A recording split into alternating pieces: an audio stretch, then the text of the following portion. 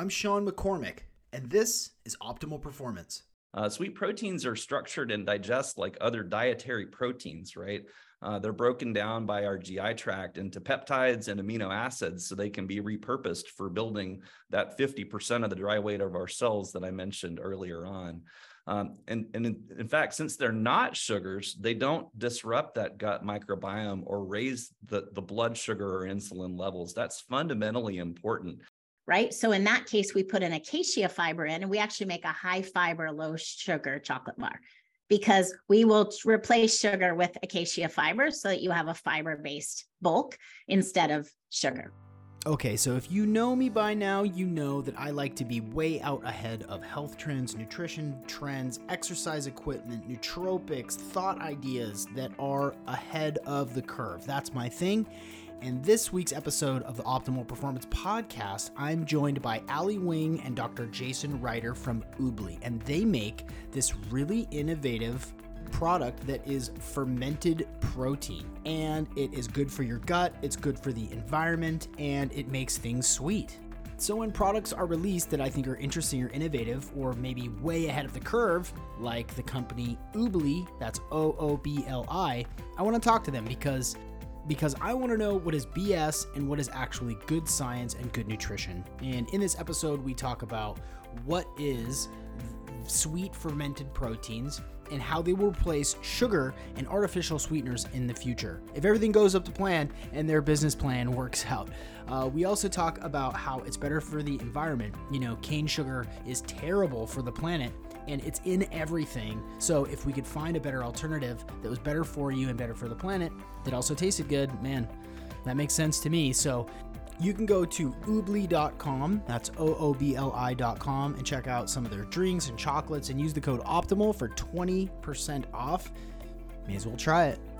Before we dive in, it is What's Up Wednesday. If you go to seanmccormick.com and sign up for my newsletter, it's 5 points every single Wednesday afternoon. A conspiracy you should know, a health headline, a link to an episode, a discount, and a powerful quote. So go check it out, join the newsletter, and the now 7,000 people that are getting this every single Wednesday. Without further ado, ladies and gentlemen, the folks from Oobli. I'm here with Jason and Ali from Oobli. Jason, Ali, welcome to the Optimal Performance Podcast. Thank you. Excited to be here. Thanks, John. I guess I want to start with a couple of things, a couple of establishing statements, and then a big question. One is, I think people are always going to want sweet stuff forever. It's in our biology. We're through the forest and we see some fruit and we go for the fruit. It's in our nature to want sweet things. And it's never going to go away. I'm always going to gravitate towards chocolate. I'm always going to want sweet things in my life. And I think everybody's the same. And so to have a product and to have a foundational ingredient like what you've created with Oobli that's based on proteins, I think is super innovative, but it does beg the question, like what is a sweet protein? Yeah, I can take that one, Sean. So let's start with what are proteins, right? Proteins are relatively large biomolecules made of amino acids. They're often called the building blocks of life as they comprise some 50% of the dry weight of our cells. Due to their sequence of these amino acids and the three-dimensional folded structure you get, they can take on a number of roles, including adding structure to cells, catalyzing metabolic reactions, those are called enzymes, and even DNA replication, right? Fundamental to life. So back to sweet proteins. Sweet proteins are a subclass of mostly plant-based proteins that when eaten taste sweet like sugar. Due to their amino acid sequence and three-dimensional structure, these particular proteins taste thousands of times sweeter than sugar. Now, why would a plant make such a protein instead of sugar? Well, plants are, of course, really good at making sugars via photosynthesis, right? That's fundamental to life. They would rather turn that sugar into cellulose, which is a sugar polymer, to make more leaves, more stems, more plant, more photosynthesis. From the plant's perspective, it's metabolically expensive to simply store that sugar speculatively in fruits such that a mobile species like us can eat them and carry around the seeds. We, of course, as humans, one of those mobile species, I think you were alluding to this earlier on with the seed carriers, we evolved and are wired to crave sweetness for energy. And our ancestors gorged on those easy energy sources like fruits and honey in the wild when they were available, which was not that often. Our hypothesis is these sweet proteins evolved mainly in these fruits to trick us into eating them, thinking they were rich in energy. While this was a dirty trick several thousand years ago, today we live in a world where sugar's been cultivated, is very cheap, and is recklessly abundant in the food system. We believe a little sugar is normal and natural in our diets, but we were never meant to deal with the massive amount of sugar that's now present in our diets. Why is a sweet protein preferred to? And you know, a source of many of the negative impacts of eating not just sugar but alternative sweeteners, and you alluded to one earlier on with aspartame. You know, there's similar you know, scientific studies out there about sucralose and stevia and the like. So in practice, you can use these to replace 70 to 90% of sugar in almost any food or beverage product. And that is a huge game changer, not just from a health perspective, but overall food. So I'll build on that second piece, right, which is the climate. And that might be my favorite of the three. So in nature, as I mentioned, sweet proteins are found in fruits from a handful of plants that grow predominantly around the equator, right? Given that we need these plants and the others that grow in our tropical rainforest to help the planet breathe, we can instead use precision fermentation to make sweet proteins. It's a lot like brewing beer, right? And you can do that anywhere on the planet, not just in the tropical regions. Now, how does that, you know, how does sugar affect climate? So globally, sugarcane covers about 65 million acres of land, and a dozen countries use at least 25% of their arable land to grow it, right? Sugar for candy bars and sweet drinks. So much of this land is, of course, in tropical areas, and every 1% reduction in that sugar production raises 650,000 acres of farmland, right? Which we can, you know, grow nutritive crops or regrow the rainforest so the planet can breathe. So that all brings you back to precision fermentation, right? As you can, you know, ferment, you can make beer anywhere in the world. You can make sweet proteins anywhere in the world. And that means no deforestation, no single crop farming, no soil destruction. And so that's what we're doing at Oobli. Yeah, this hits on so many different things for me. The soil issue, you know, increasingly scary, you know, the gut issues from, you know, fake artificial sweeteners that don't really taste that great anyway, that leave that sort of kind of flavor in the back of your mouth after it's done. And I do want to ask about that because I've not tried these products, and I'm hoping that you're going to give me a no aftertaste guarantee. But it hits on so many different things that are, I think, important for me as a sort of performance optimization guy and as as an informed consumer who wants to buy products that support soil quality, and then, you know, the glucose spike explanation. So I want to dive into that a little bit deeper. And I've come to understand, and maybe you can speak to this directly, that sugar is bad for glucose. Sugar leads to, you know, metabolic disorders, obesity, etc. And the idea is, and maybe it's because it's small molecule, but the idea is, if you are using a lot of sugar alternatives like sucralose or aspartame, I have a question about monk fruit too. If you're taking these ingredients in different keto friendly products that us, you know, optimized folks really love to eat, is that it's having the same effect. It's basically signaling to your system the same thing. Like, even if it's not sugar, it's like, hey, we're getting sweet stuff. And then that gives us this spike. So is that accurate? Do I have that sort of dumb characterization close? Am I close there? Yeah, not dumb at all. So I'd say you have, you know, you have a great relationship with your taste buds, right? And I'll take you, you know, one click deeper. We have T1R2 and T1R3 taste receptors in our mouth that are responsible for tasting sugar and sweet things, right? Because we needed that energy, and we still need energy, right? Not all sugar is bad. We just have way too much of it. So you have that signal in your mouth, but you also have taste buds down your GI tract. And those are there predominantly as you break down starch, which is a polymerized version of sugar, into simple sugars with the enzymes in your body, so that your GI tract knows, hey, we've made simple sugars. Now it's time to bring them across that membrane and get them into your bloodstream, right? And that's the role of insulin. So the challenge is when you have alternative sweeteners, some of these other small molecules that look to your taste receptors like they're sugars, right? That's why you get the sweetness from things like aspartame and stevia in your mouth. Even though they're not bioavailable in the same way that a sugar is, your body knows how to process those sugars, but it doesn't know how to process things like aspartame and stevia.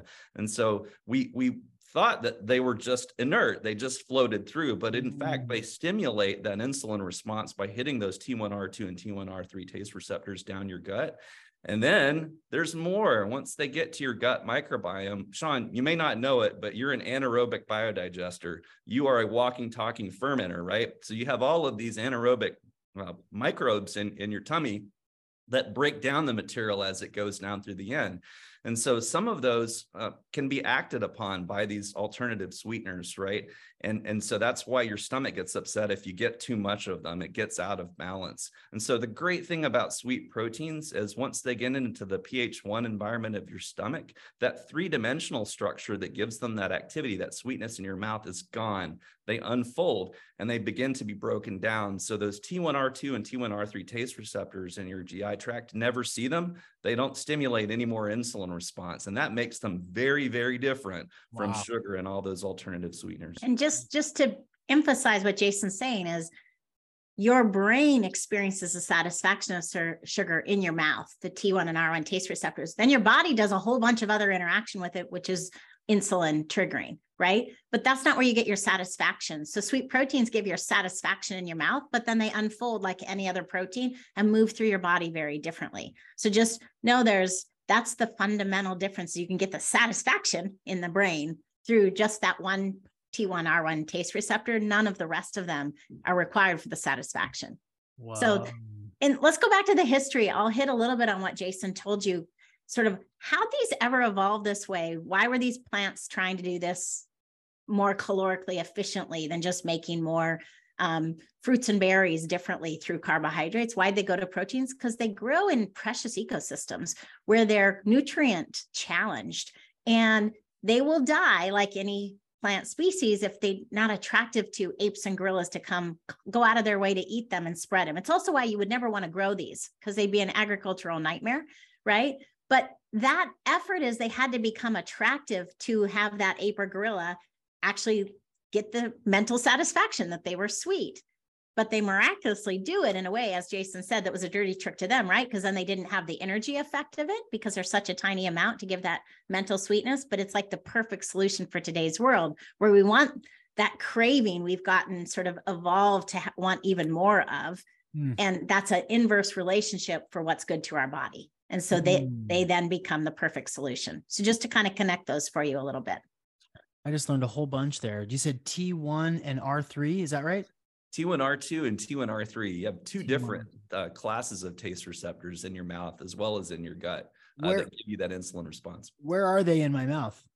They're all over your tongue. You can actually dye your tongue and count them.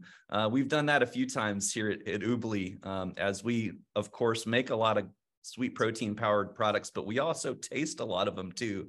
And so we try to make it as quantitative as we can.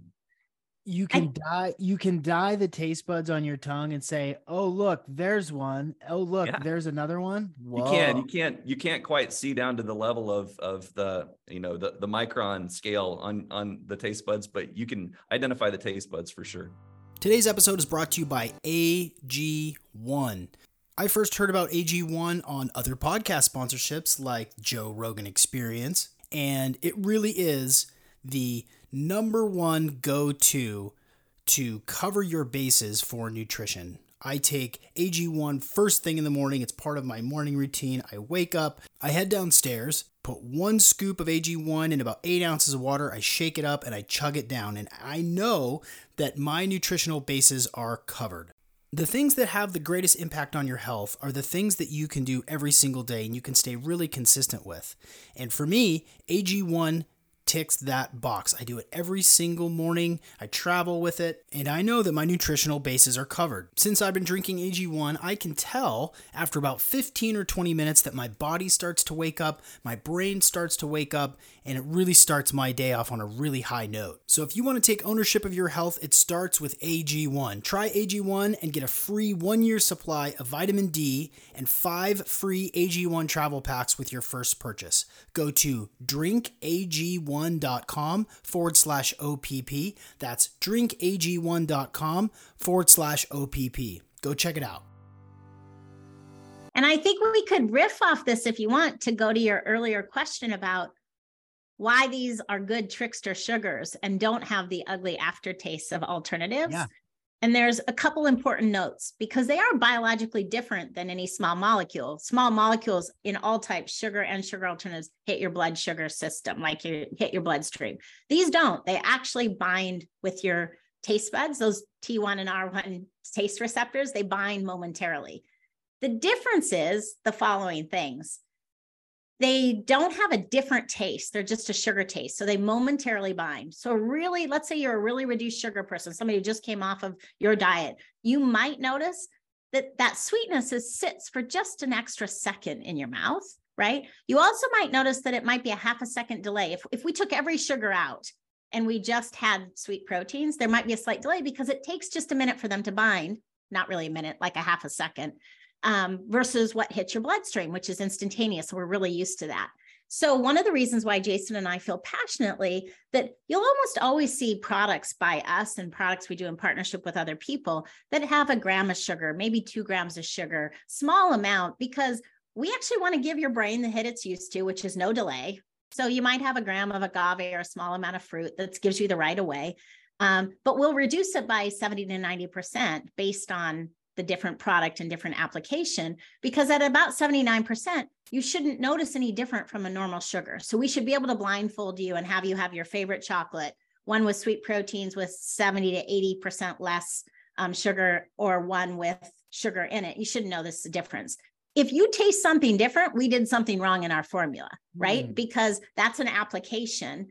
And what we can do, we know there are 2 biological differences. One is a slight delay, and one can be, if we put too much in, you'll notice it sit for just a little bit. Won't be a different taste, won't be an aftertaste, but it'll sit just a little bit. So that's why we typically will adjust it by about, again, on average, 70 to 90% sugar reduction.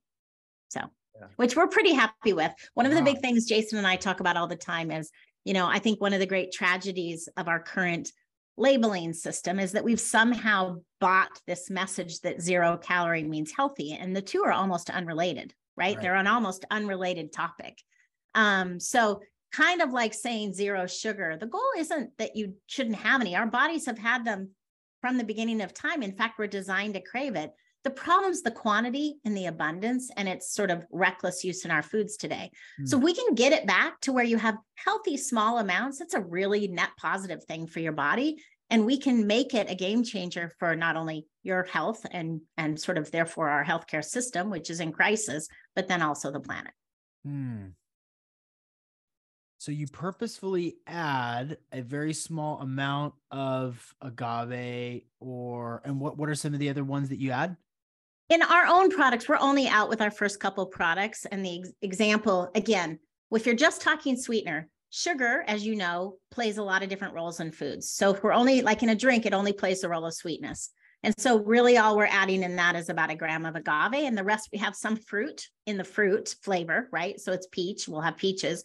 So the total amount of sugar in that will be about 6 to 7 grams, depending on the flavor. And it'll taste like a sweet tea. Again, it's a sweet tea with a fruit flavor, fruit forward flavor.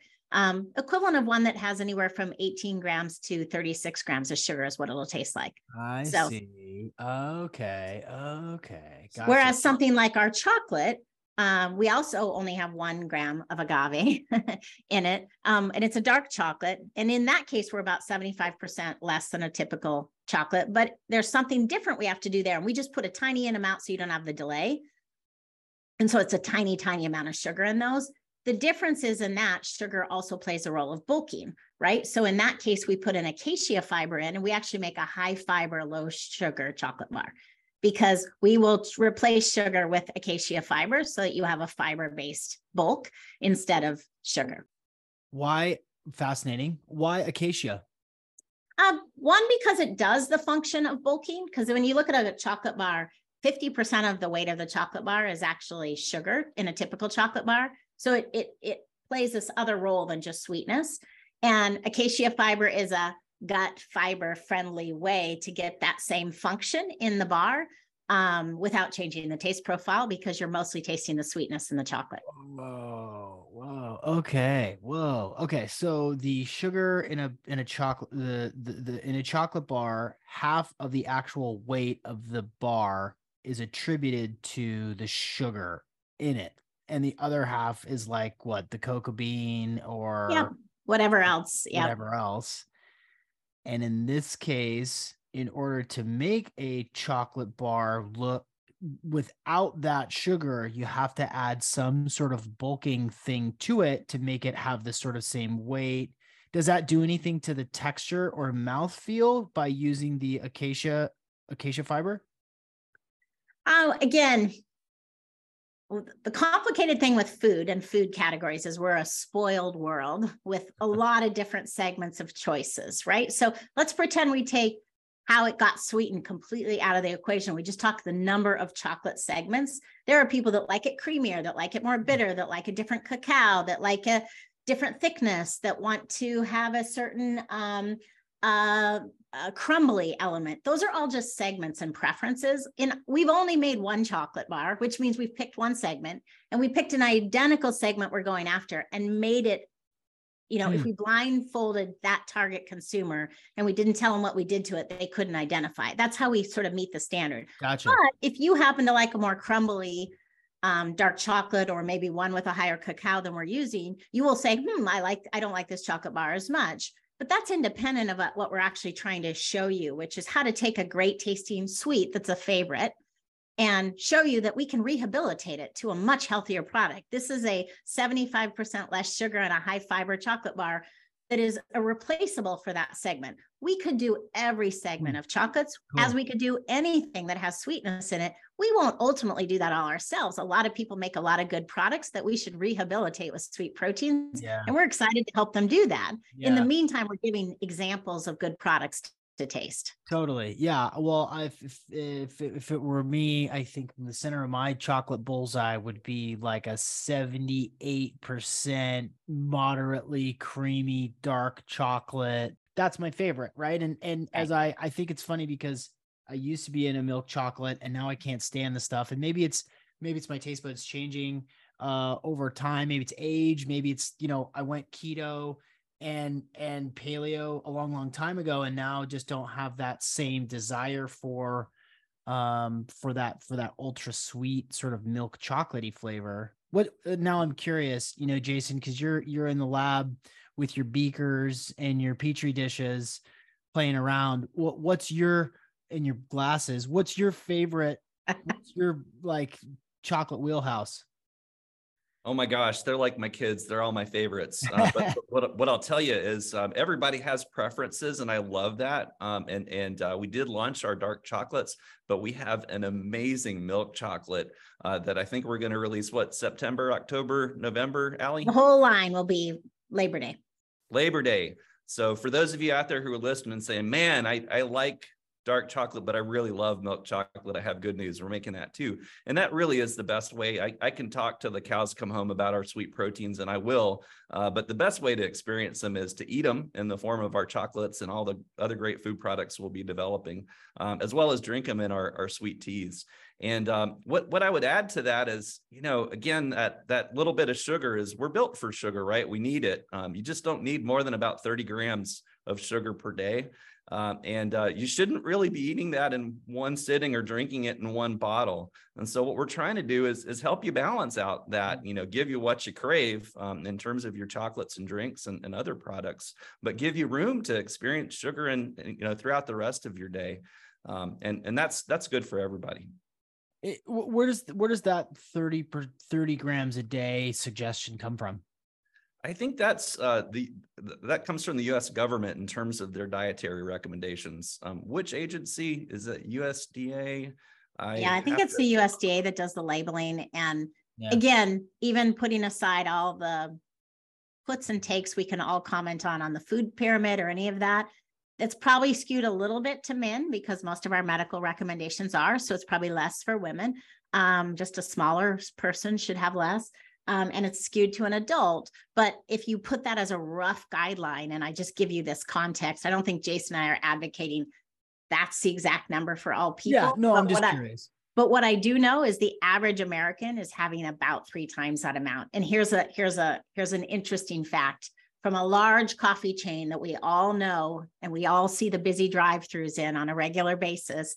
The average specialty drink that goes out the door on that, not including their basic coffees, is about 3 times your daily added sugar. 90, I'll say it. You don't have to say it. So the orange mocha venti frappuccino with whipped cream and chocolate triple crazy topping, whatever, is 90-ish grams. Yeah, that's one of the reasons why we're so passionate about having started with beverages. We're excited about chocolates because it's easy to talk about sweets and confectionery and show people an example. But the actual hidden sugar is the bigger problem in all of our lives. When you had a cupcake that you were having a one-off cupcake. The bigger issue is what you're drinking for hydration all day long. If you look at the global daily added sugar problem today, we're drinking our sugar problem now. And the drinks are really the primary culprit. Certainly, again, there's a lot of people participating in this, things that we would have called a breakfast food 20 years ago, like a yogurt, act more like a dessert if you look at the amount of sugar today. So it's not that it's just to blame on drinks, but we know when we just look at pure consumption, the daily added 800-pound gorilla for added sugar is in beverage form. So we're excited to be tackling that. The bonus is for us, Jason and I get particularly excited because at the end of the day, we wake up each day to think that we're the last ones that want to make people feel guilty about what's going on. We just want to give a pathway of hope that is actually good for you and good for the planet that you could love just as much. Because this whole area has been so rife with guilt and negativity. And the irony of that is we've equated sweet with sugar. And the reality is sweet is the domain of celebrations and happy and joy and all these things that shouldn't be full of guilt. So what's exciting for us is when we look at something like drinks, it's actually one of the most basic categories to completely rehabilitate because the only role that sugar plays or sugar alternatives is sweetness. So you don't actually have to add anything. The rest is just water. So we can actually get there very fast. It actually takes us a little bit longer when we're thinking about something like a milk chocolate bar that's 50% weight is actually the bulk of sugar. Then we have to think about what we put in to do good food, right? In drinks, it's just straight up taking sugar or sugar alternatives out and putting in sweet proteins and balancing the rest with water. And that's exciting because that's a real, plausible, hopeful solution for consumers. This episode is brought to you by BioPro Plus, the non-synthetic HGH alternative that works so incredibly well. And I'm going to talk to you about how I use it and why I love it. And then I'll tell you some of the details about what it is and how it works. Number one, I do not exaggerate when I tell you that BioPro Plus is the most effective supplement I've ever taken to enhance vitality. So that's energy, metabolism, that is sleep, that is libido. All of those things have been enhanced since I've been taking it. And so many of my coaching clients and you listeners can attest to that. It's super simple. It's literally the first thing I do in the morning. After I wake up and use the bathroom, I unscrew the cap to a little tiny vial of the liquid, and then I just pour it underneath my tongue, and that's how I start my day. I can usually start to feel it after about 30, 45 minutes. BioPro Plus is the faster, easier, and safer non-synthetic alternative to painful, expensive, and invasive anti-aging and hormone treatments. Before you do TRT, before you start taking a bunch of herbs that may not make you feel the way that you want to feel, you should try this. Go to bioproteintech.com and use the code OPP for $30 off. You know that a sponsor is a hit when people who have purchased it reach out to me and say, holy cow, Sean, I tried this and it's amazing. It's blowing my mind. It makes me better at everything that I do. I love having sponsors like this that really make a difference in people's lives. And this product it's absolutely incredible. It's growth factors and amino acids that will help you improve your hormones, become better at everything that you want to do. So go to bioproteintech.com and use the code OPP for $30 off. Do you suspect, and maybe this is part of the business model, maybe it's not, but do you suspect that as this catches on and more people consume the Oobli products and the Oobli drinks, and they're like, man, this is really good, they figured it out, is it part of the model to provide this sort of raw materials for them to be using it in Snapple and Monster and X thousands and thousands of other drinks? Like, is that part of the plan? Yes, yes, and yes. Yeah. And the reality is the hardest part today. Think about this, this.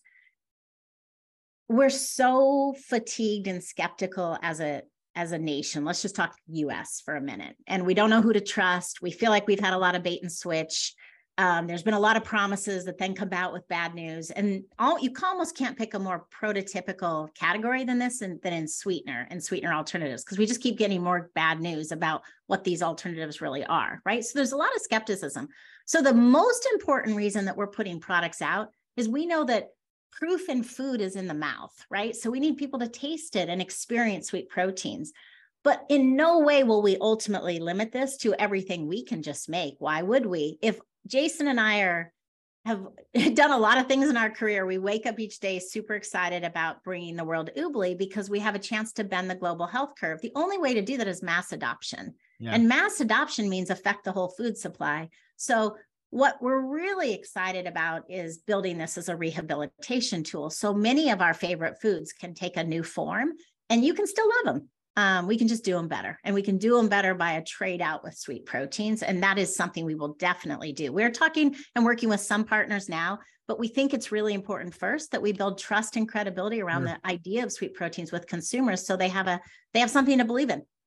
Yeah. Well, it's what drew me to have this conversation, because this is a little, this is a little outside of the norm of podcast episodes that I do. This is very specific. This is very product focused, people who are still listening are like, well, this is really focused on this one thing. But the fact is, the reason why it resonates with me is because it's better for your health.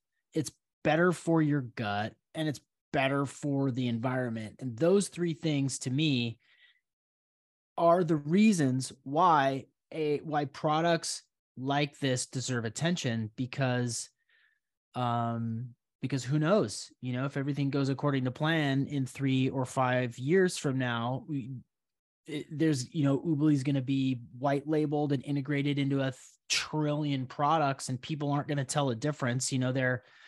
Their Monster, their sugar-free Red Bull is using, this sweetener that's actually a protein, and nobody knows the difference. And Sean, what I want to see that is reflected in the data, right? Is bending the curve on obesity rates in the US and the world, on heart disease and type 2 diabetes, right? That's the real enabling impact of sweet proteins, is really on that global health curve that Ali mentioned before. Yeah. And I would say maybe we should see it in the health impact and the mental health impact, because how many more things can we keep giving people and then telling them it's terrible for them? It's a depressing, sad world we're in right now. We really want to be the yes revolution in sweets, where we believe strongly that we love you taking this risk and talking about something that feels so specific. Know that we think this is a revolutionary category of finally getting sweets right. And that's a big deal for us. Yeah, it is a big deal. And, I kind of put it into the same type of category as I would, there's a guy named Crosby Taylor. He's a keto baker. Handsome bugger, 6-pack, like underwear model level. And this guy makes keto cupcakes and keto lemon bars and keto sweets.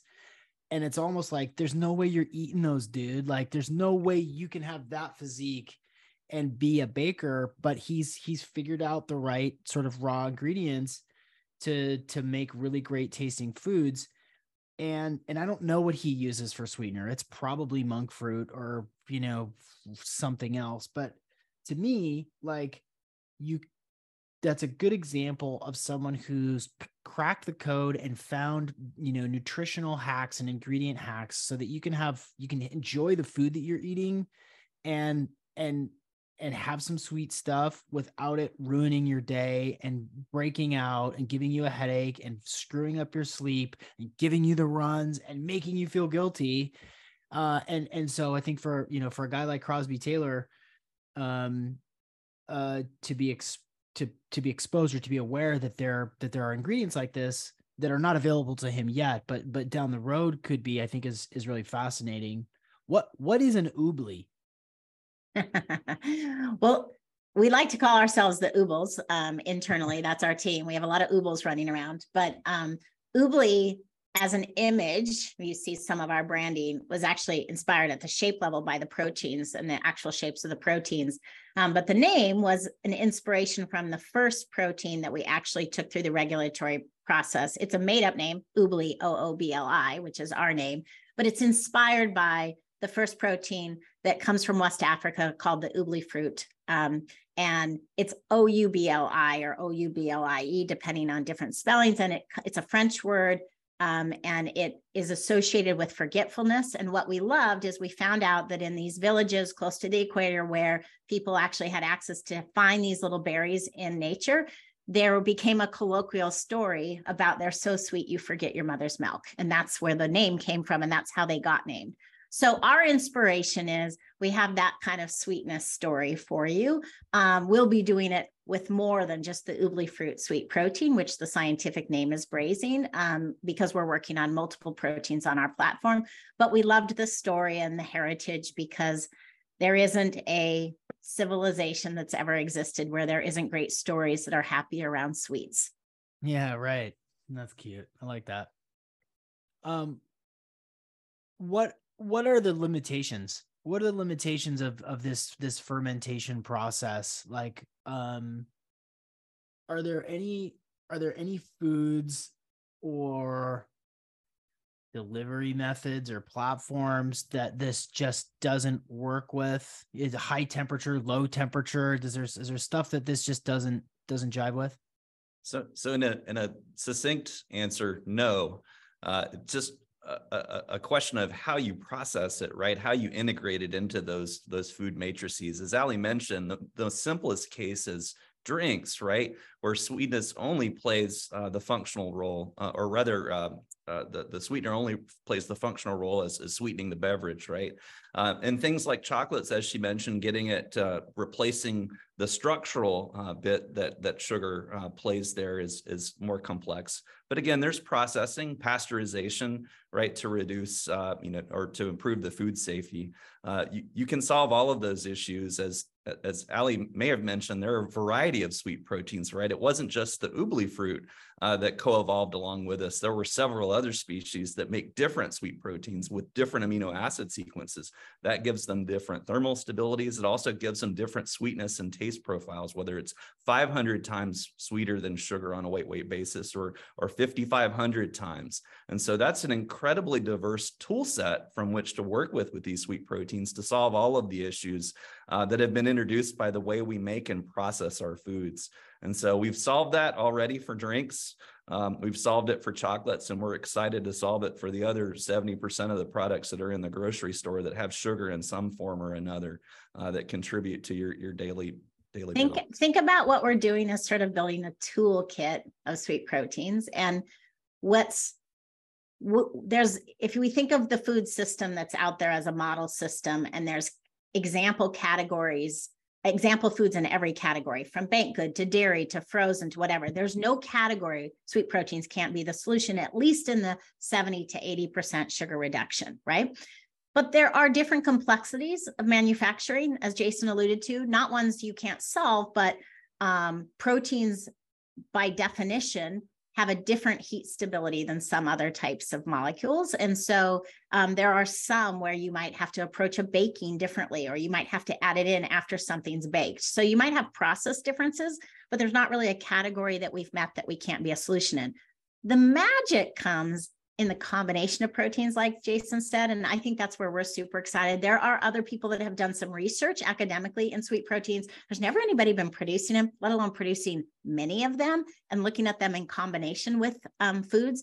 That's where the big breakthroughs are happening for us that we're very excited about. And you'll know we've made it that easy when we then can make it an option to buy a packet of it and have the sweet protein keto baker be able to use it in his, that part's not easy yet because there's a lot of science in what we're doing. And so a little bit goes a long way. You have to have combinations. And until we get a little farther with the tech and we have more of it through the regulations, we can't make it so that it's sort of an easy one size fits all for people to replace in baking in their home kitchen. But that's coming. That's just a couple steps away. Yeah. Yeah. Makes sense. Wow. Super cool. If you were going to send people, let's say people are like, man, I got to try this, I'm in. And here's how I think the folks who would be the most interested in this are people who are already very disciplined in their nutrition. They're already very conscious of what goes in their mouth. They're not at the beck and call of mouth pleasure, like a lot of people, like most people are, they're not constantly chasing the dragon of a, flavor in their mouth, but they do like, maybe a couple of times a week or more to have a treat and not feel guilty about it and not have it disrupt their system. And so for those people who are like, yeah, I definitely want to try this. If I could have a chocolate that's way low in sugar and, better for the planet, et cetera, where should they go? What should they do? Well, the first and easiest place 24/7 is just Oobli.com, OOBLI.com. Always available, all of our products. You'll also see all our products available on Amazon. So if you have your subscription and Prime services and you want to get it free shipping, you can always get it there. Teas are about a week away from being live there, but we quickly follow into that marketplace because it's a lot of people's preferred low shipping cost marketplace. We happen to have our products in a lot of retailers. This is all listed on our site, but there are a lot of interesting experimental retailers where people are introducing novel proteins, and there's about a dozen on our site today, but we're constantly adding to it. So again, you'd find all of that information at Oobli.com. And I would also put a plug in that, there's so much more we could tell you about sweet proteins, and it is so breakthrough. Even biochemists, even a bunch of scientist communities have never tasted it before, right? So this is new even in the scientific communities, that I really encourage people who just want to know more, be smart about it, figure it out, ask the questions we haven't answered and make us answer them, because we'd love to share more of that. Visit our blog, submit questions, sign up to be in the know, because we'll be announcing what's coming next, whether we're making the food or one of our partners did, where to find it. And we're constantly publishing experts' points of views from the scientific community on what we're learning about sweet proteins and the health promises. Cool. Very cool. What we're super excited about is sweet proteins are kind of as good as they sound, and everybody's surprised by that, but proof is in the tasting. And know that you're just tasting the first 2 segment examples. So there's a ton more products to come. And the true test is to know what we're comparing it to, blindfold, and say, can you tell the difference in sweetness? That's really what we're focused on right now, is showing you great applications. So we look forward to your feedback, and you're going to see lots more coming from us soon. Awesome. Thank you so much, both of you, for joining me today on the Optimal Performance Podcast. Thank you. Thanks for having us. John.